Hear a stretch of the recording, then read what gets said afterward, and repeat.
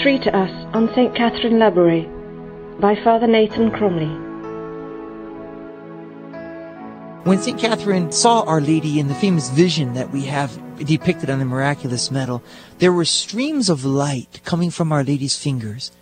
And Catherine asked Our Lady, Mary, I'm paraphrasing, I don't know her exact words, but something like, Mary, what are these streams of light? And Mary said, these are the graces that God wishes to shower upon the world. And Catherine said, well, I noticed that from some fingers there's no light coming. Can you tell me why? And Mary said, those are the graces that God wishes to give the world, but for which no one ever asks. And I think that that's such a beautiful light to receive on this feast day. St. Catherine Labouré was a woman to whom Mary revealed the desire of God to give grace. And in a special way, therefore, I think that celebrate this feast day, we need to celebrate this saint who allowed herself to receive that message, the humility of her heart, to enable herself to be so loved by God that she could even receive Mary as a mother, mediatrix, which means channel, of his gift of himself to her.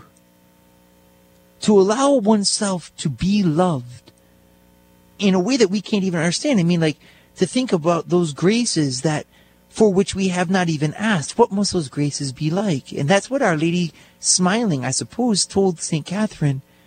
God wants to give even more than what you ask for. It's like plunging St. Catherine on a spiritual path of desire.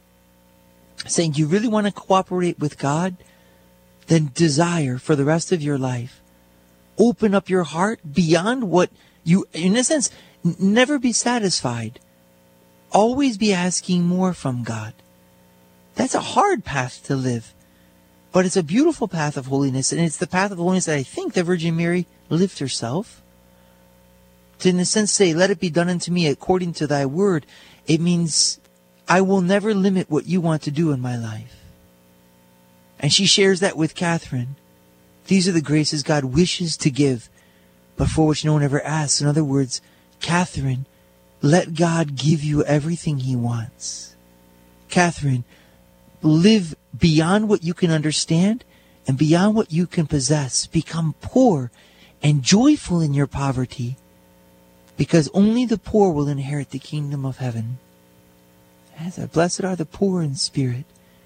And what does that poverty mean? It means to embrace a spirituality of desire, a spirituality of thirst, to embrace a contemplative spirituality, one that allows God, to be wonderful, to be infinitely perfect, and to be drawn by that infinite perfection further and higher, deeper and deeper.